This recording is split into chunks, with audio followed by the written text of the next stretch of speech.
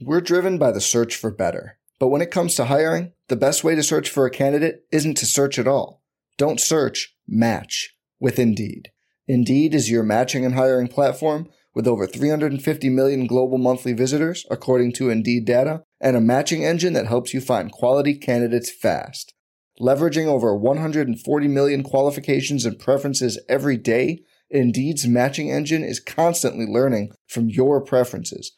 Join more than 3.5 million businesses worldwide that use Indeed to hire great talent fast. And listeners of this show will get a $75 sponsored job credit to get your jobs more visibility at Indeed.com/Blue Wire. Just go to Indeed.com/Blue Wire right now and support our show by saying you heard about Indeed on this podcast. Indeed.com/Blue Wire. Terms and conditions apply. Need to hire? You need Indeed. This podcast episode is brought to you by Coors Light. These days, everything is go, go, go. It's nonstop hustle all the time. Work, friends, family, expect you to be on 24/7. Well, sometimes you just need to reach for a Coors Light because it's made to chill. Coors Light is cold lagered, cold filtered, and cold packaged. It's as crisp and refreshing as the Colorado Rockies. It is literally made to chill. Coors Light is the one I choose when I need to unwind. So when you want to hit reset, reach for the beer that's made to chill. Get Coors Light in the new look delivered straight to your door with Drizzly or Instacart. Celebrate responsibly. Coors Brewing Company, Golden, Colorado. Blue Wire.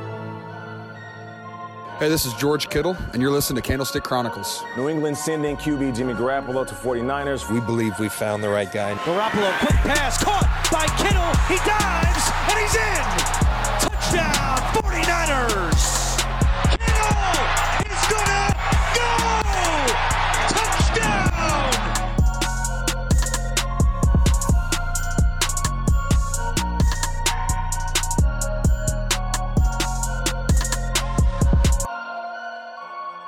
What's going on, everybody? Welcome back to another episode of Candlestick Chronicles, the 49ers podcast on the Blue Wire Network. My name's Chris Biederman. I cover the 49ers for the Sacramento Bee. With me, it's Kyle Madsen of NinersWire.com, of the USA Today Sports Media Group, and a midday producer over at 95.7 The Game here in the Bay Area. Kyle, what's happening, dude? Not much, man. I cooked dinner tonight and watched the Thursday night game while I did it. It was delightful. I had a glass of wine. It's just been a really strong night. It's been a really strong night for me. That's a very domestic evening. Oh, dude, for sure. That's like some real homeowner stuff right there. Yeah, no, for sure. I've decided to take my job as a homeowner a little more seriously.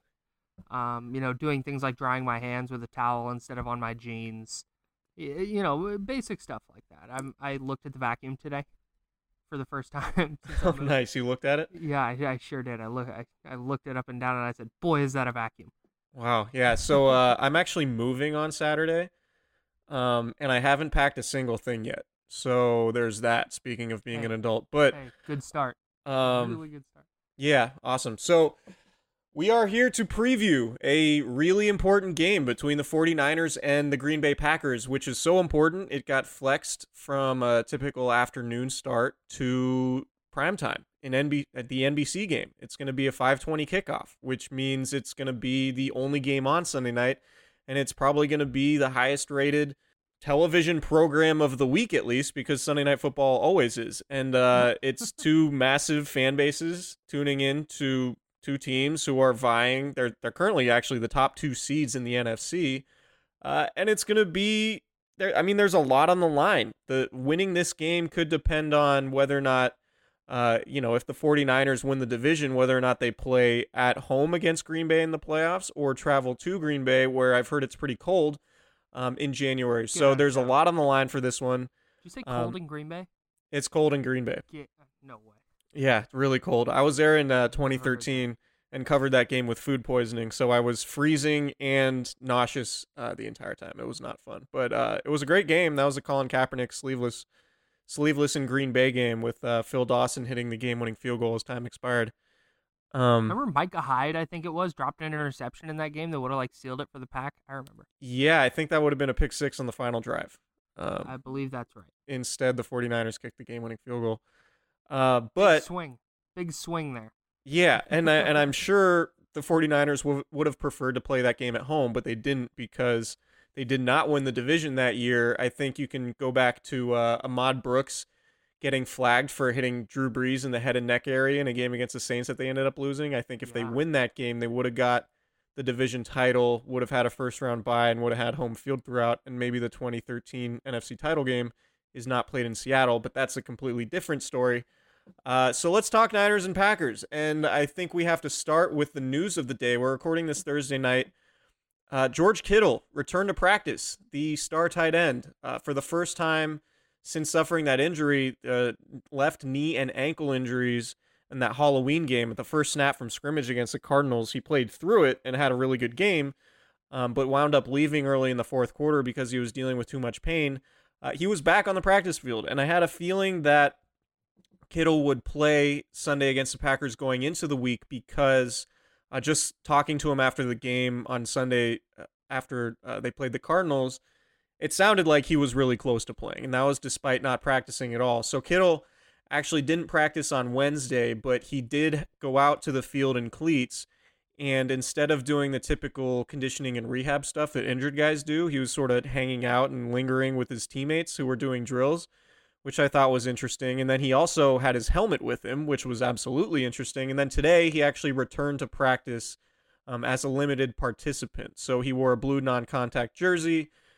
Kittle, of course, spoke to the media for the first time since that Halloween game in Arizona because he didn't want, or the team didn't want him speaking to the media until he did return to practice. So although we had seen him and sort of talked to him in passing, this was the first time we got to shove recorders in his face. And he said his goal is to play Sunday against the Packers. So we'll have to see. I think he's going to play barring a setback. So that is obviously huge news for the Niners. Yeah, that's if Jimmy Garoppolo is the most important 49er, Kittle is right behind him. And I don't think it's a coincidence that their offense has looked a little disjointed in the game since he went down with those knee and ankle injuries. So when you're facing a quarterback and an offense like Aaron Rodgers in Green Bay, especially now that Aaron Jones, their running back, is having the kind of year he's having, we'll talk more about him later. But that's a formidable offense, and if you're San Francisco, you want to make sure it's all hands on deck on the offensive side of the ball in case you do get into a shootout with Green Bay, which is very possibly how this game goes.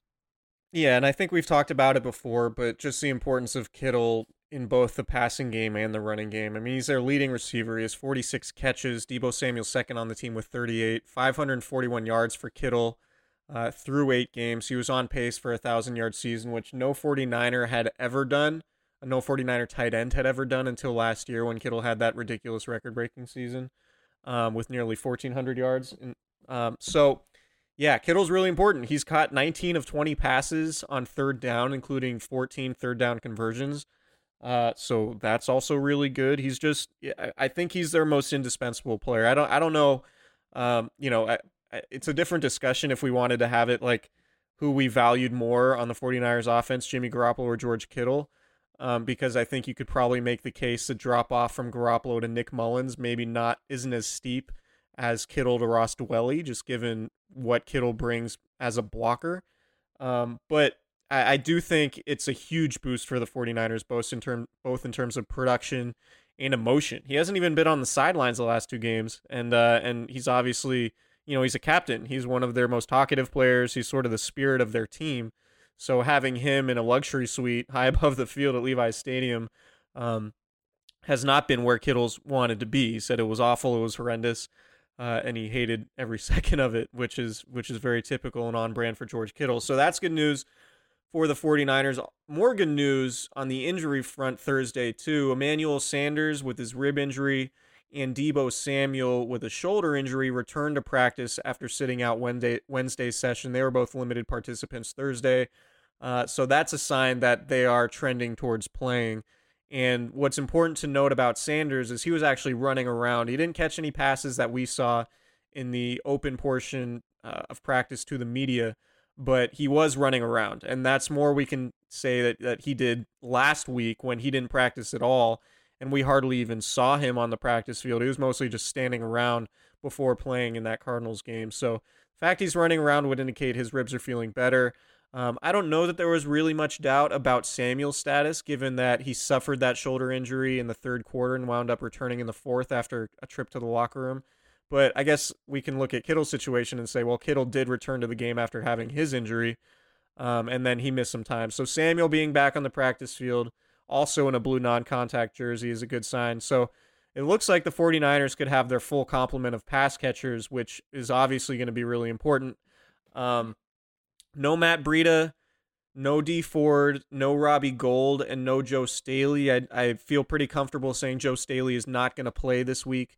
Yeah. We don't know for sure about Breida, but it seems unlikely. And D Ford, Kyle Shanahan said on Monday, the 49ers are fearing that it's going to be a multiple week hamstring injury for him. So it's probably, or more than likely, that Ford is going to sit this one out. And so we'll have to see going forward. But as the 49ers play the Ravens next week, and then they stay in Florida and then play the Saints. So full participants practice. DJ Jones, who is back sooner than expected from a groin injury. Raheem Mostert's back with a knee injury. And linebacker Azeez Al-Shire, who's now the top Sam linebacker on the team, is back after missing Sunday's game with a concussion. So he's been fully cleared to be a full participant in practice. So he's no longer feeling any effects of that concussion. He's passed through when he needs to pass through in the concussion protocol, so he's good to go. Is there anything you want to add, any takes you have about the injury situation? Yeah, actually. I think the Niners are in a kind of interesting spot injury-wise. And we talked a little bit about this on the midday show today on 95.7 The Game, where the Niners training staff was so conservative injury-wise leading into the season. And that's not atypical for a team, with a guy who has a, some knee pain that he might play through in the regular season to sit out practices in OTAs. Like, that's not atypical. It's what the Niners did this offseason. But they're at a point at 9-1 where it's, like you said, Emmanuel Sanders, Deebo Samuel, and George Kittle, the fact they were at practice in blue non-contact jerseys indicates that they're trending toward playing.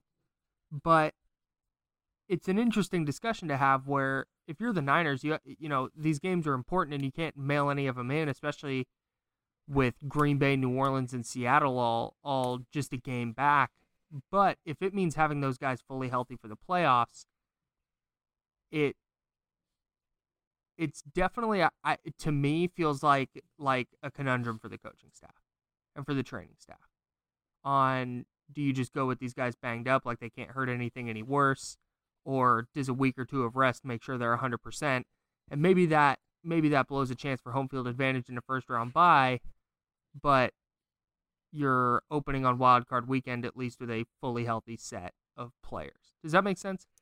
Yeah, for sure. It's a balance that you really want to strike. I mean, it's really difficult to strike too, because like you said, like, do we want to win the division and play for a first round bye, or do we just want to make sure we have our guys healthy? I do think it's worth pointing out that the three guys, Sanders, Deebo, and Kittle, are probably three of like the tougher minded dudes on the team. Sure. That are willing to play through pain and can probably play through pain at a higher level than maybe some other guys. And there's no way to quantify that, obviously, but I do think that that's part of it. I also think too, and I'm not sure if I've said it on this pod or not, but I did ask Richard Sherman about, a while ago, why the Seahawks were always really good in like November and December, and if there was any like big secret as to why they always clicked and peaked at the right time during, earlier this decade when they were a perennial contender. And he basically said like practices were super light. They were basically all walkthroughs. Like everything during the week was really not taxing physically. Yeah. And I have a feeling, given all that, like the conservative approach that you just talked about, I think that's sort of where the 49ers are at.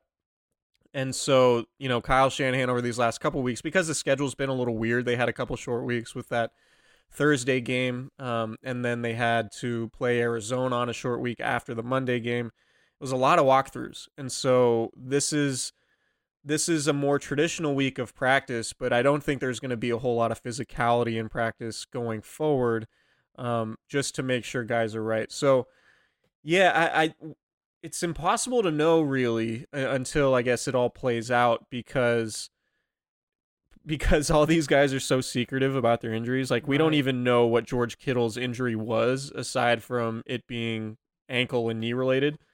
We don't know if it was a bone bruise or a ligament sprain or a partial tear somewhere. We really have no idea. And obviously a sprain is a tear, but we're not doctors here. So yeah, it's a fascinating discussion. And the only thing I can really say about it is we're not going to know the answer until we see how these guys play. Yeah. And I think, I mean, that's where you have to trust the training staff and the coaching staff that, they're not jeopardizing these guys long term, because a win over the Packers is great. But I don't think they're putting anybody in danger of injuring themselves long term. Like, if Samuel had a shoulder thing that one hit was going to knock him out for the rest of the year, I don't think he would play.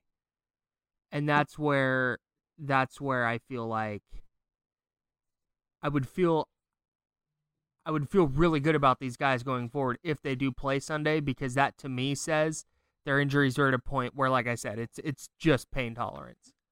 And I think that's a good spot to be in versus somebody like D Ford, who a hamstring can nag. Like, that's something that they say 2 or 3 weeks, but who knows how that heals? Who knows how that recovers once he is back on the field. So if they do get Samuel and Sanders and Kittle all on the field, A, I like their chances against Green Bay, but B, I think that bodes well for those players moving forward in terms of coming back from those injuries. Yeah, absolutely. So let's talk a little bit about sort of the storylines of the week, I guess. And so, Kyle, did you know Matt LaFleur is connected pretty closely to the 49ers staff? Get out of town. No way. It's been mentioned, but it is interesting. Has it? Yeah, it's been written about. You can find it on the internet. Him and Robert Saleh are boys since going back to 2004. Niners defensive coordinator Robert Saleh, obviously. They were on the same coaching staff at Central Michigan as assistants. And then Saleh wound up recommending LaFleur to the Texans when Kyle Shanahan was the offensive coordinator there in 2008. And then LaFleur, of course, stuck with Shanahan for 8 of the next 9 seasons, eventually working his way to an offensive coordinator job with the Rams, where he didn't call plays, but then did call plays. In last year with the Titans before getting the head coaching job. Anyway, Matt LaFleur's worked for Kyle Shanahan 8 of 9 years before 2017 when he went to Sean McVay's staff with the Rams. And of course, Mike LaFleur is the 49ers passing game coordinator, who the 49ers denied a request by the Packers to interview for their offensive coordinator job, because how the rule goes in the league is you can deny permission of other teams to interview coaches if the job is not a promotion. And because Matt LaFleur is the passing game coordinator, I guess it's viewed as it's viewed as a lateral move. The only thing the 49ers couldn't do at this point is prevent Mike LaFleur, Matt's brother, from interviewing for a head coaching job. So that's kind of interesting, I guess. The other big storyline of the week, and this was first revealed by ESPN's Nick Wagner, a one-time guest on this podcast, filling in for you. No team has played 3 straight games against teams with an 800 winning percentage this late in the season in the Super Bowl era. So the 49ers are playing the 8-2 Packers, the currently 8-2 Ravens, and the 8-2 Saints in back-to-back-to-back weeks, which is really, really interesting, and really it's going to be incredibly telling as to how good the 49ers are. And without stepping on some content, I'm going to put together probably tomorrow, Friday, that's going to preview Sunday's game. It's going to be a lot like the playoffs. Like, if you go to the Super Bowl and you have a bye, you play three teams that are about this good, right? Like, you host one, which the 49ers are going to do on Sunday against the Packers, and then if, say you're the 2 seed, you'd have to go on the road to win the conference title game, which in this example would be at Baltimore, which I think, is a pretty similar test to going to try winning a conference title game on the road. And then they're going to practice in Florida between that Ravens and Saints game. And it just so happens that the Super Bowl this year is in Miami. So if you did go to the Super Bowl, you'd be spending the week in Florida practicing. So the Niners will be in Sarasota, not Miami, practicing before going to play the Saints, who are probably a team that is Super Bowl quality, albeit you're not going to play an NFC team in the Super Bowl. The point being that strong. This is like playoff practice. Like there like very few teams, and because like per Wagner's stat, no team has ever played 3 straight weeks against teams this good this late in the year. This is basically a playoff dress rehearsal. Like, if the 49ers, and no matter how it turns out too, is like they don't necessarily have to go 3-0 like in the playoffs they would, obviously, to win a championship, but right.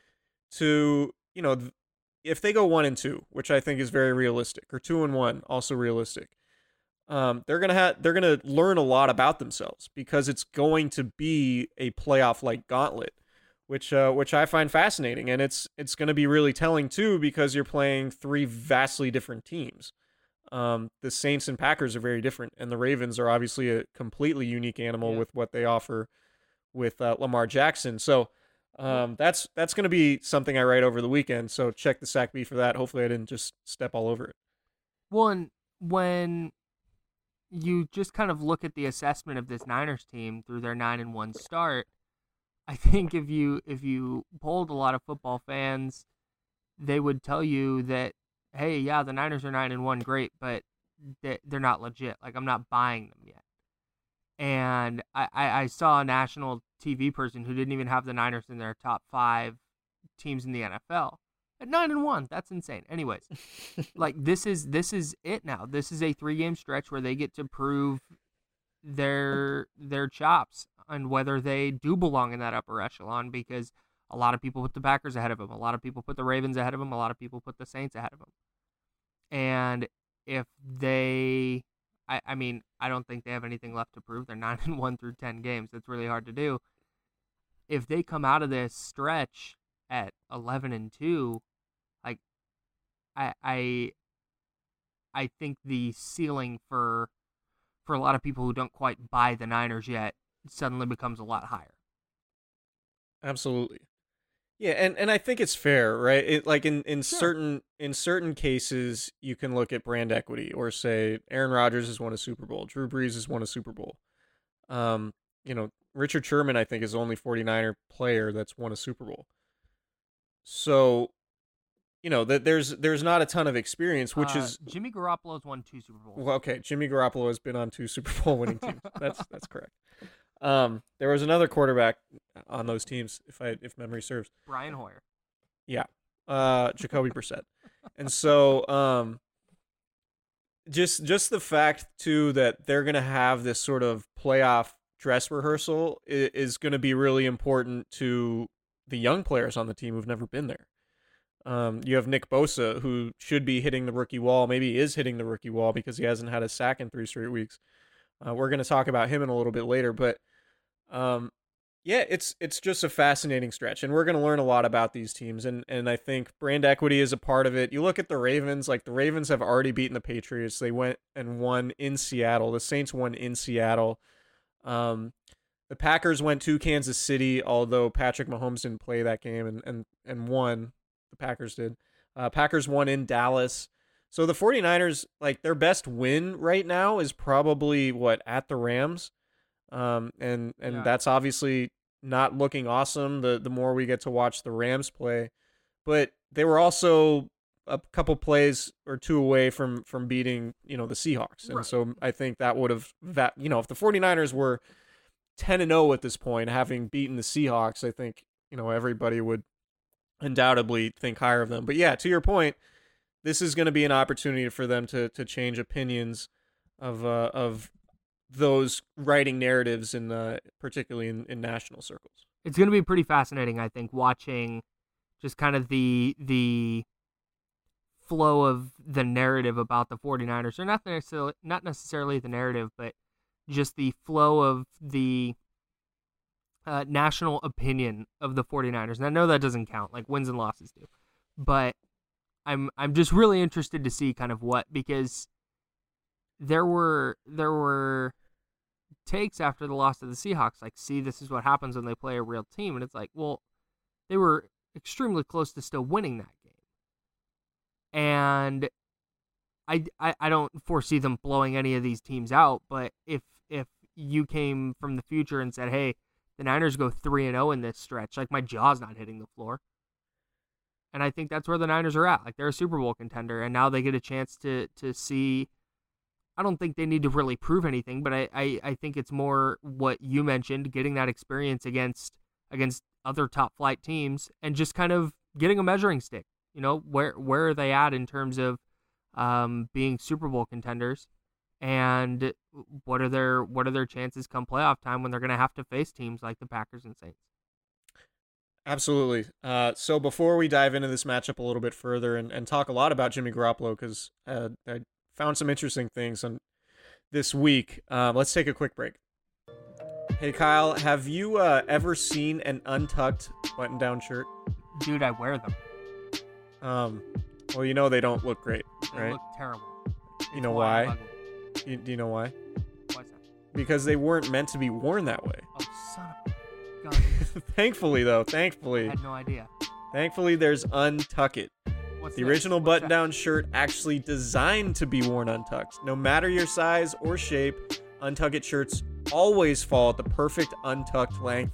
Love with that. the holidays near, Thanksgiving's next week, by the way, the best holiday of all. But with the holidays near, there's no better gift for your favorite guy or anybody who wears button-downs needing an upgrade.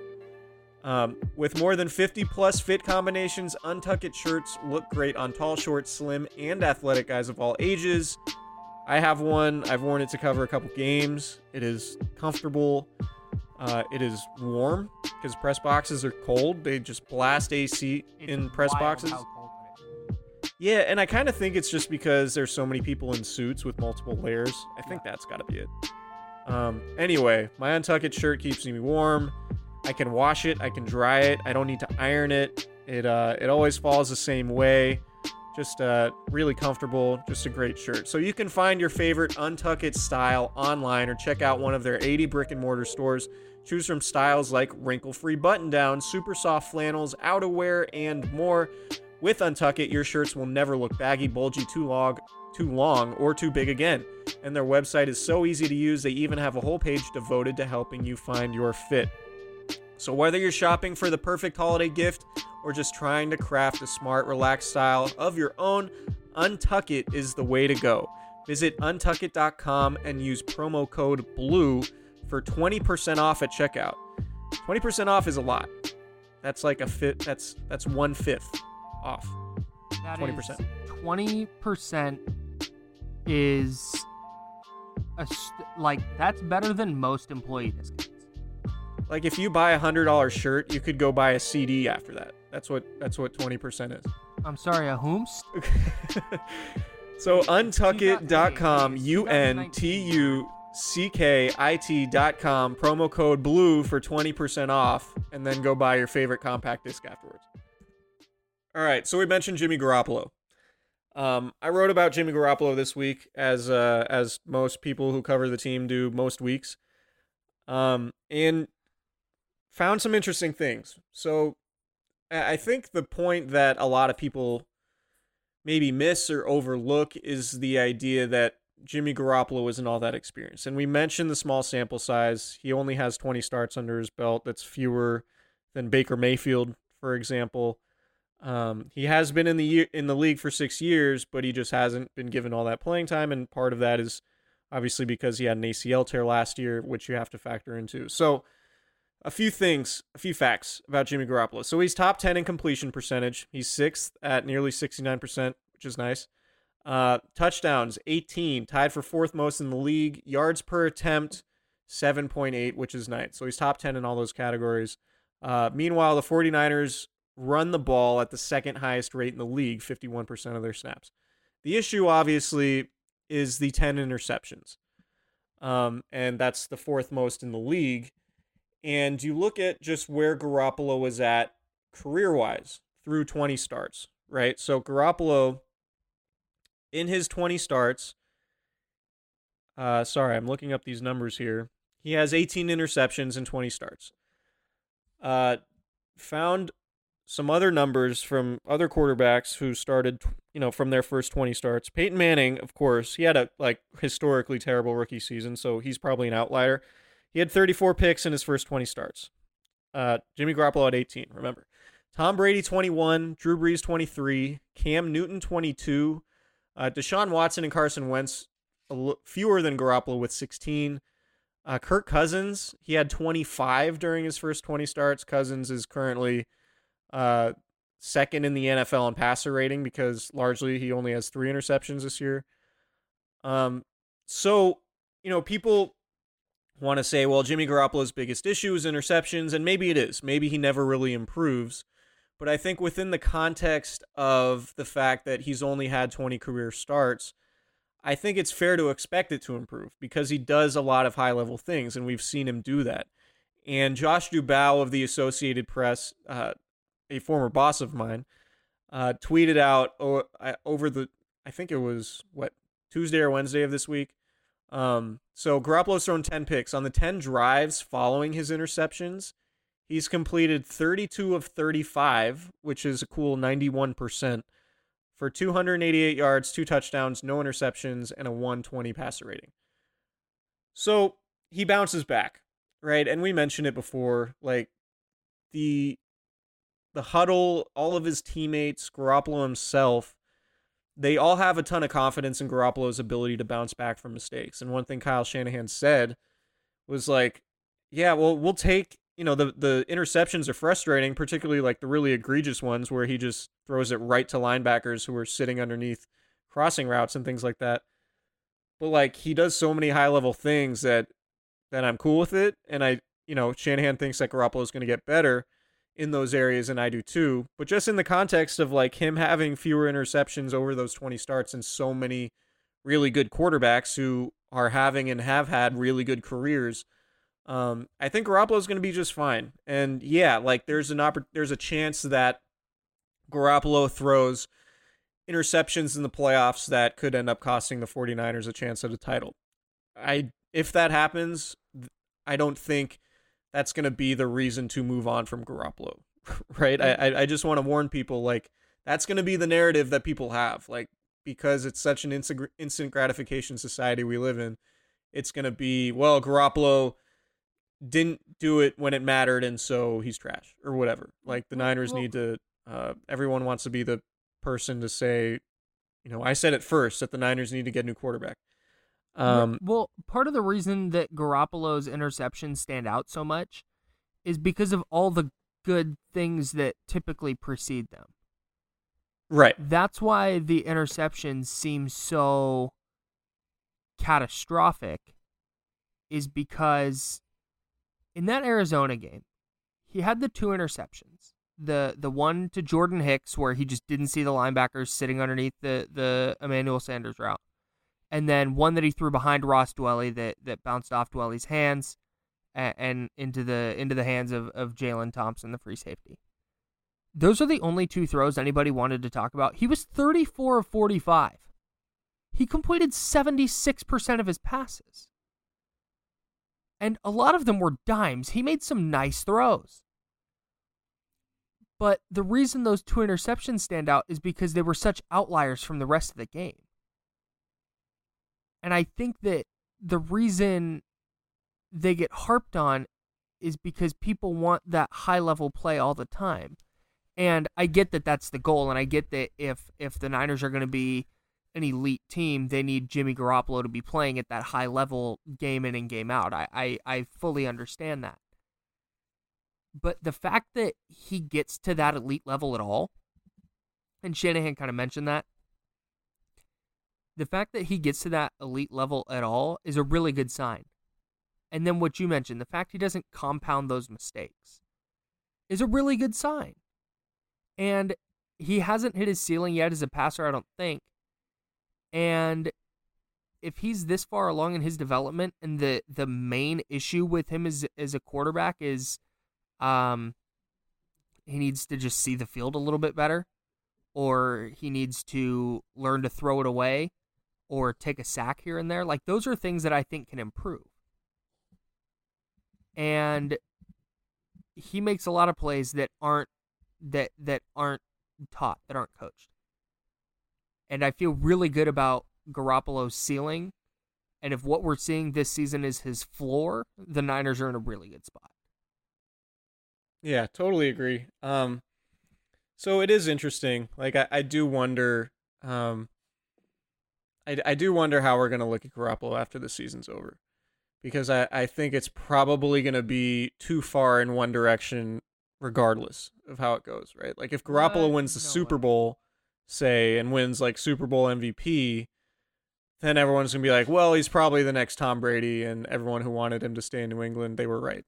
Or if he doesn't get to this, if he doesn't, win the 49ers a Super Bowl, then it's going to be, well, he is the second coming of Tony Romo, and Tony Romo never really amounted to anything, and the 49ers should probably start really considering having a competition at quarterback with Nick Mullins, in the offseason. Right. So, yeah, it's just going to be too far in one direction, but I do think the context of the fact that his 18 picks are fewer than Brady, Breeze, Newton, and just 2 more than Watson and Wentz, and significantly fewer than Cousins, who is now playing really well with the Vikings.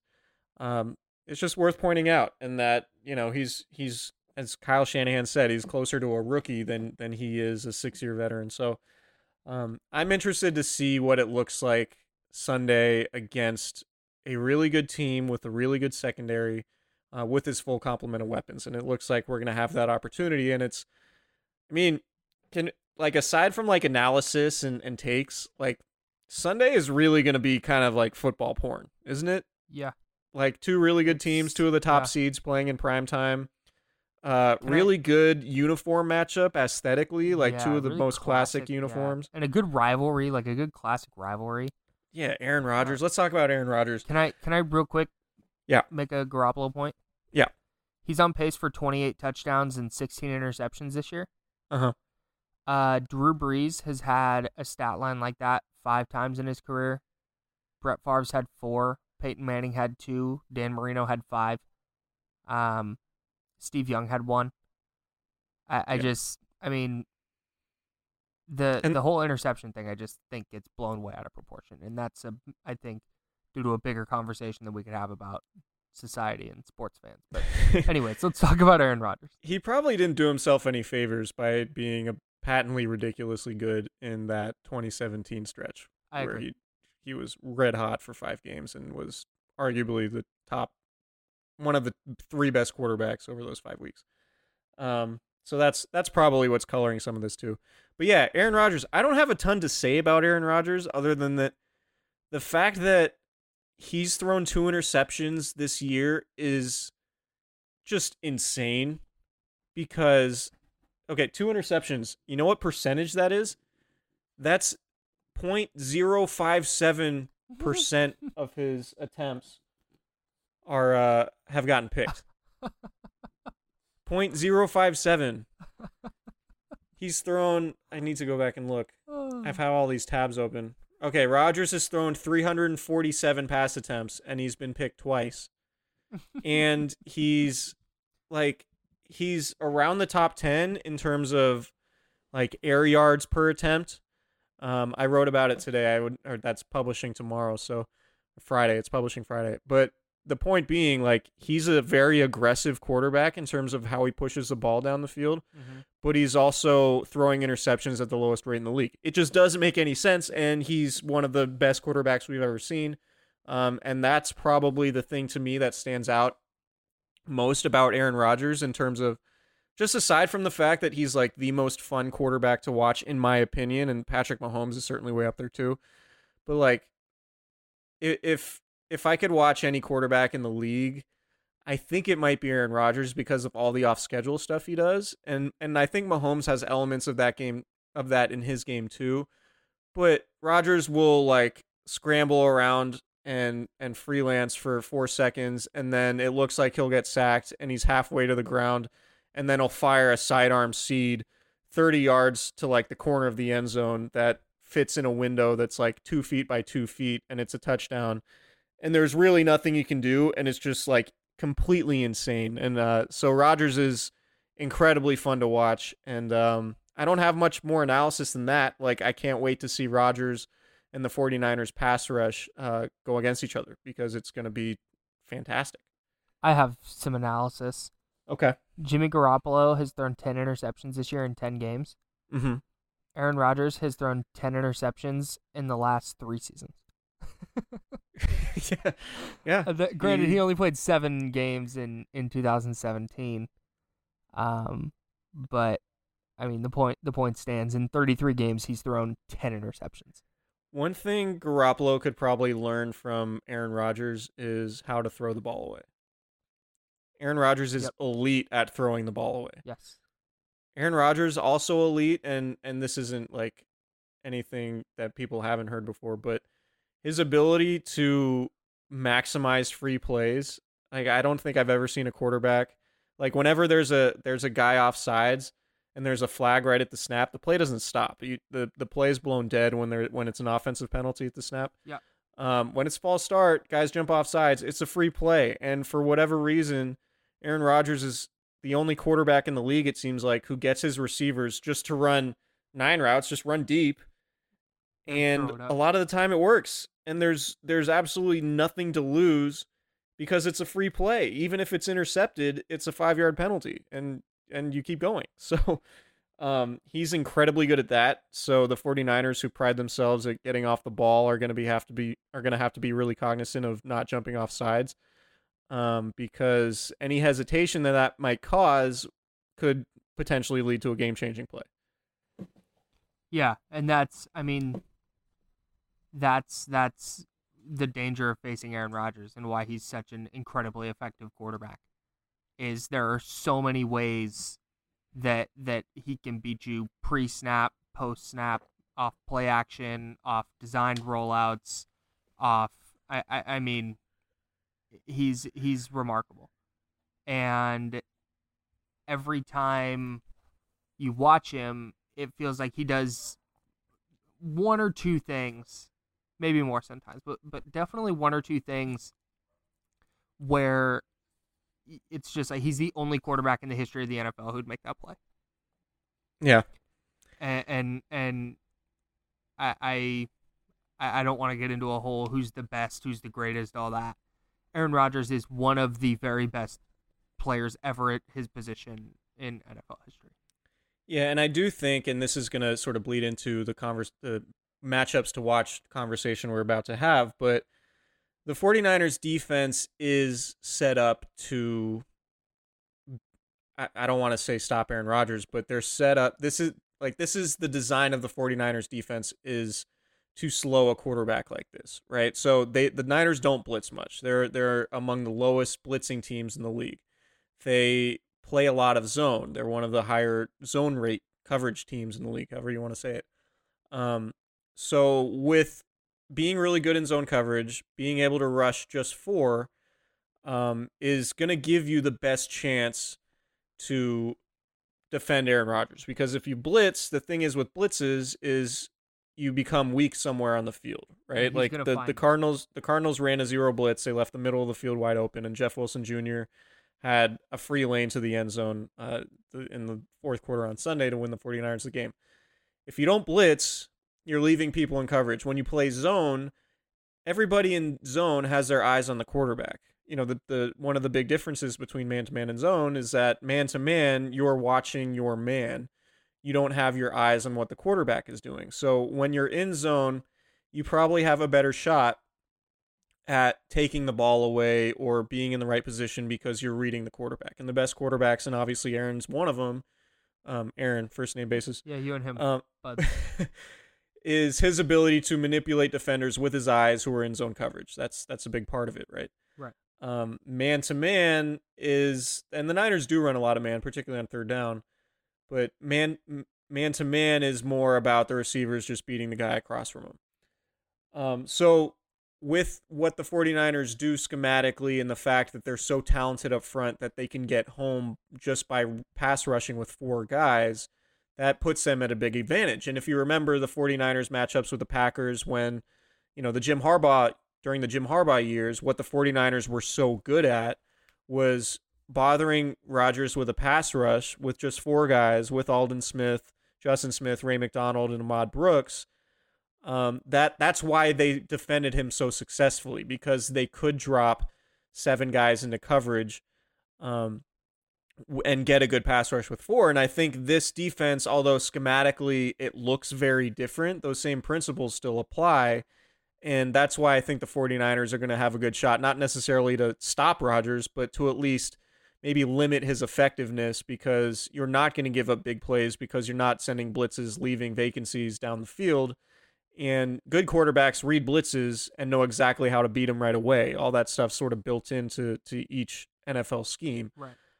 So I do think what the 49ers do schematically is probably advantageous in terms of how they match up with him. Yeah, I think so. And if Nick Bosa can kind of break out, I don't want to call it a slump, but if he can find a way to affect this game in a way that he did against against any team early in the year, I think that gives the Niners a really good shot. Or if Eric Armstead and DeForest Buckner can, just for all the reasons you just mentioned, if they can get home with 4, it gives them a very, very good shot against Aaron Rodgers. If they have to start getting creative with their blitzes. My cat is scratching at his chair and it's really annoying me. Yeah, my dog just came up to me. My desk is right next to my bed because. Yeah, my dog just came up to me and pawed me. I think he wants to go outside, but he doesn't know it's podcasting time. Yeah, come on, Roscoe. Yeah, Roscoe needs to get it together. Anyways, I agree with you. Yeah, so let's talk. If they start trying to send extra guys, they're going to be in trouble. Yeah, let's talk about matchups to watch since we're talking about Nick Bosa. So the first matchup we have is Bosa against David Bakhtiari. Yep. And you talk to 49ers offensive linemen, particularly Joe Staley and Mike McGlinchey. I think David Bakhtiari is like your favorite tackle's favorite tackle. Sure, yeah. He's been really good for a really long time. Bakhtiari, this is according to Pro Football Focus, has allowed 24 pressures on the year, 2 sacks, and 6 hits. So Nick Bosa has 49 pressures on the year. He's 12th in the NFL with total pressures, this according to PFF. 5th in their pass rush productivity rating, and he's also his pass rush productivity rating is the best among any player that's played 10 games. So Bosa is already, and this isn't breaking news, but he's already one of the best defensive ends in the league, and he's also really good against the run. Yeah. So you're sort of talking about strength on strength here, but I do think the fact that Bosa hasn't had a sack in 3 games is interesting because it raises a question about the rookie wall, because obviously Bosa didn't play a whole lot last year. I think he appeared in basically 2.5 games with Ohio State. So maybe there's something to that. But more likely, in my opinion, I think the fact that the 49ers went against Russell Wilson and Kyler Murray the last 3 games has more to do with the reason why Bosa went without getting a sack. And still, even with Bosa not getting a sack, Eric Armstead's had 2.5 sacks the last 3 games. DeForest Buckner had 2 sacks over the last 3 games. Dee Ford had 2 sacks over the last 3 games. So it's not like the pass rush has been ineffective completely. I think a lot of it has to do with Bosa getting chipped by receivers, running backs. We saw that play, Larry Fitzgerald just laying Bosa out because Bosa wasn't even looking at him. And Bosa actually had a funny story about that today. Apparently, Larry Fitzgerald is a nonstop talker during games. which I did not know. I thought when Bosa said it, he was kidding, but he was like, no, like Larry talks the entire time, and it's not vicious or anything, but it's just like he's just nonstop. And so when Fitzgerald laid Bosa out with that chip block that Bosa wasn't even expecting, Fitzgerald went up to him after the play and was like, sorry, but we had to slow you down somehow. And Bosa was like, yeah, shit, you did. So that was kind of funny from Nick today. So yeah, I'm curious to see if Bosa gets more traditional pass rushing reps where he's not getting chipped, where it's just him one-on-one versus Bakhtiari against a quarterback who, Aaron Rodgers is definitely mobile and definitely elusive. I would say he's definitely a tier below Murray and Wilson in terms of how elusive he is. So I think there's a chance that Bosa breaks his sackless streak that's gone 3 games. Yeah, even going against a player like Bakhtiari, who's a very, very good player, Bosa's just I'm right there in lockstep with you. I think he's just too good to continue getting shut out. He's an exceptionally smart player, so he's going to start figuring out what teams are doing to him and kind of how to counter that. So the Niners defense is at its best when Bosa is playing at a high level, and I expect him to have a big game on Sunday night. All right, next matchup to watch. This is a long podcast. It's one of our longer ones. Yeah, super long, and I haven't written anything today. Let's kind of zoom through these. All right, Davante Adams versus the 49ers pass defense. The reason why I think you actually came up with this one. So Davante Adams, obviously number 1 receiver. Yeah. The reason why I find this one interesting is because we don't know if Ahkello Witherspoon's going to play or he's going to play or be active. We don't know if he's going to start. And that's one of the things that we don't know going into this week because the 49ers said, well, before we insert Ahkello Witherspoon back into the lineup for Emmanuel Mosley, he needs 3 full days of practice, which the 49ers haven't gotten recently because the schedule's been what it is, a short week last week coming off the Monday night game. He had a quad issue, which sort of derailed things around the Cardinals and Seahawks game. So now Witherspoon's healthy. He's presumably going to get 3 full practices this week. So we don't know for sure if the 49ers are just going to throw him right into the fire and stick him back in the starting lineup, or if they're just going to roll with Emmanuel Mosley because Mosley's been playing well, or if they're going to start Witherspoon, and if the Packers pick on him right away with Davante Adams or whoever else, are the 49ers going to have a short leash? And because Mosley has been playing well. So I think that's sort of one of the questions going into this week. But obviously the 49ers still have I think it's still the first ranked passing defense in the NFL. So I ultimately think they'll be fine regardless, particularly if Witherspoon plays like he did during the first 3 weeks of the season before he got hurt. But I certainly think Davante Adams is going to be the guy to watch, whether it's Sherman or Witherspoon going against him. I have a take. Let's go. Davante Adams is the best wide receiver the 49ers have played against this year. All right, let's think about this. They played against a sick Mike Evans in week 1. Oh, yeah. And Chris Godwin's having a good year, but this is his first, really excellent year. Mm-hmm. AJ Green didn't play for the Bengals. Right. Juju Smith-Schuster, he's a good player, not having a great year, but good player. He had a long tutty in that game. He did. Odell Beckham Jr., having, I think, a better career than Davante Adams, but not having a great year. Cooper Kupp. That's got to be the one I think I would argue with you. But that's fine, and I'll wear that. Sure. Cooper Kupp, good player, not I don't think as good as Davante Adams. Maybe right there, it's close. Washington has a football team. Carolina, no. Arizona. Terry McLaurin did not play in that game, if memory serves. He did. I think he only had 1 catch though. Okay. Well, it was raining. It was. Nobody passed well. Carolina doesn't have any dominant receivers. Larry Fitz once upon a time, and Christian Kirk's pretty good, but and then Tyler Lockett got hurt in that Seattle game. So I'm sticking by my take that Davante Adams is the best. So do you think he's having you wouldn't take Davante Adams over OBJ? You just think in terms of the season they're having, I'm a big and the way they're playing, locker room guy. So, yeah, But no, the way they're playing, like Devontae Adams is in the best form of any receiver. And also he's catching passes from Aaron Rodgers, which is important given OBJ's playing with Baker, who wasn't having a particularly stellar start to the season when the 49ers played him. Yeah, I think in a fantasy draft of all those players, I think Devontae Adams goes maybe second behind Odell Beckham. Okay. I think it's fair. Thanks. That's fair. I haven't done the Devontae Adams deep dive, but I respect your take. All right, next matchup to watch: George Kittle versus the Packers defense. Packers have allowed 5 touchdowns to tight ends this year. That might not sound like a lot, but it's the fourth most, tied for the fourth most in the league. 50 catches for tight ends on 80 targets, which is absolutely notable. That's pretty efficient. And so George Kittle's obviously a really important player to the 49ers passing game. We don't need to elaborate on that a whole lot. Packers rushing defense, which I think is interesting because the 49ers have struggled without Kittle in the running game, having their worst 2 rushing performances the last 2 weeks. They had just 34 yards against Arizona and then 87 against Seattle.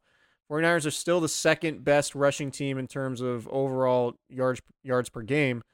Packers are allowing 4.8 yards per carry, which is 27th.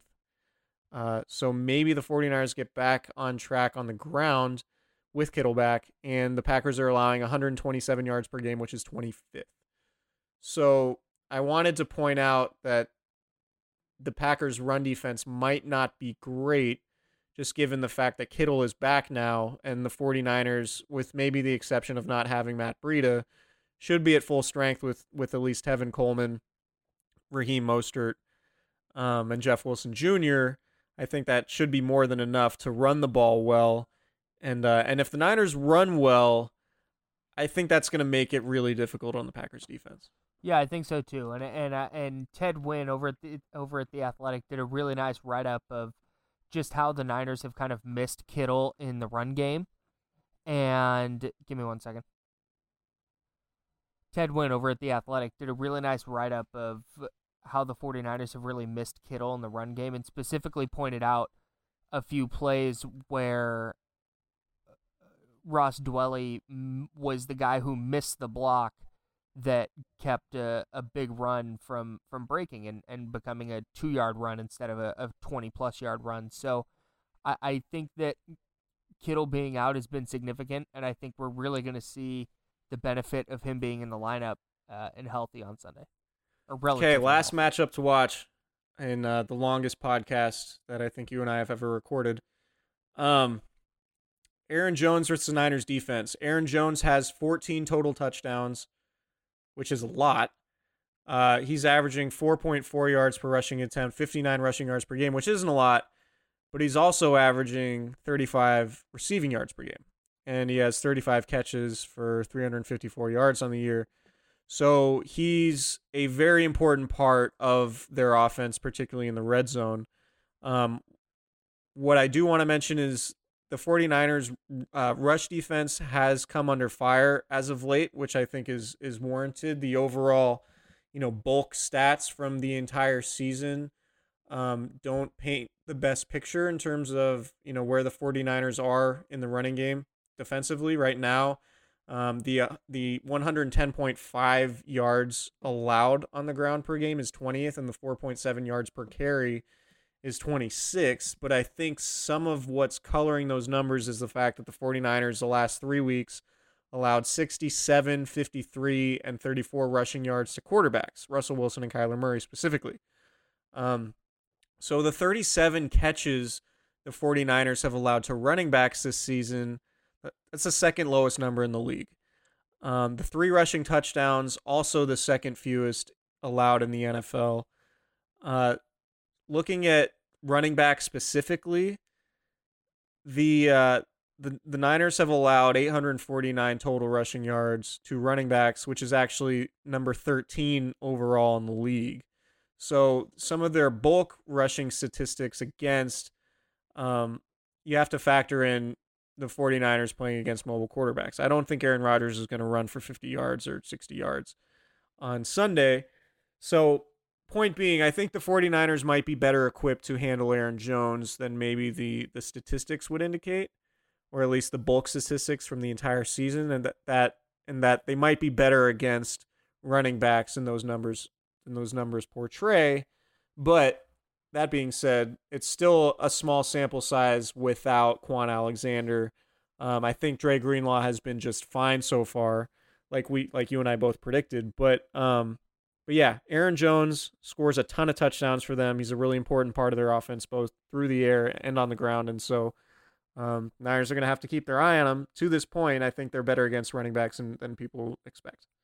Yeah, I think so. And really his versatility as a pass catcher to get loose in the screen game and to stress the Niners horizontally, that's what scares me really more than anything, because the 49ers have been susceptible on those plays. That's why Arizona was so successful offensively, was what they were able to do with stretching the Niners out sideline to sideline. And I think Jones is the kind of player who will really allow them to do that and be effective in the screen game and on play action. And he's just a really good player. He's having a really nice year, and the Niners defense, as good as it is, it's going to have its hands full for sure. Yeah, and it's one of those things too where with how much zone they play, I think that impacts how much space running backs get. And so yeah, I think the Niners match up well. It's going to be a fascinating game. I do think having George Kittle back is just really massive for the 49ers, because we saw how good the offense was and how he affects the running game, how crucial he is in situations like third down, how much of a improvement he is over Ross Dwelley in the running game. I think he's probably the team's most important player on offense, definitely the team's most important non-quarterback. Yeah. So we'll see how the 49ers, and we didn't talk about Justin School going against the Smith brothers, Mike McGlinchey, Zardarius and Preston, who I think they've combined for like 18 sacks or something this year. Really impressive pass rushing duo. So that's going to be something to watch too, but we are sort of limited on how much time we can devote to all these matchups and all these things. And are we over an hour? Yeah, I think so. Oh, we're at 59:50 right now. Okay. Oh, snap. Time for us to go. It's going to be a good game. It'll be a great game. I can't wait. Like I said, it's NFL porn, which is it's going to be a fun game to watch. Aaron Rodgers is must-watch TV. Aaron Rodgers against the 49ers defense is incredible. High stakes. NBC, Al Michaels, Chris Collinsworth, Levi's Stadium. It's just going to be we all know Levi's at night is just an epic scene. Yeah, it is. All right, guys. Thank you, everybody, for listening to us for this long. Please subscribe, rate, and review wherever you get your podcasts, and we will have a recap episode for you Tuesday morning. And we'll have to figure out next week's schedule with Thanksgiving and all that. It might be a recap and a preview, or maybe we'll pre-record the preview to get it to your feeds for when you're traveling for Thanksgiving. We'll figure that out later, though. Yeah, we are. We're here for you guys. So we will talk to you then.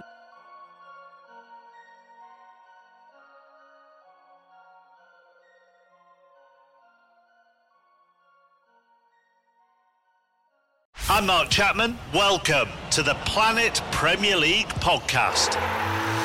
Each week, Cesc Fabregas, Nader Manua and myself talk all things Premier League. As a player, you don't have time to talk. No. You don't have time to make a plan. You just need to deal with wave after wave after wave. We watched Coach Carter and he said, afterwards, the game's just about doing this for your teammates. And I remember looking around halfway through the film and half the squad was asleep. Planet Premier League. Listen wherever you get your podcasts.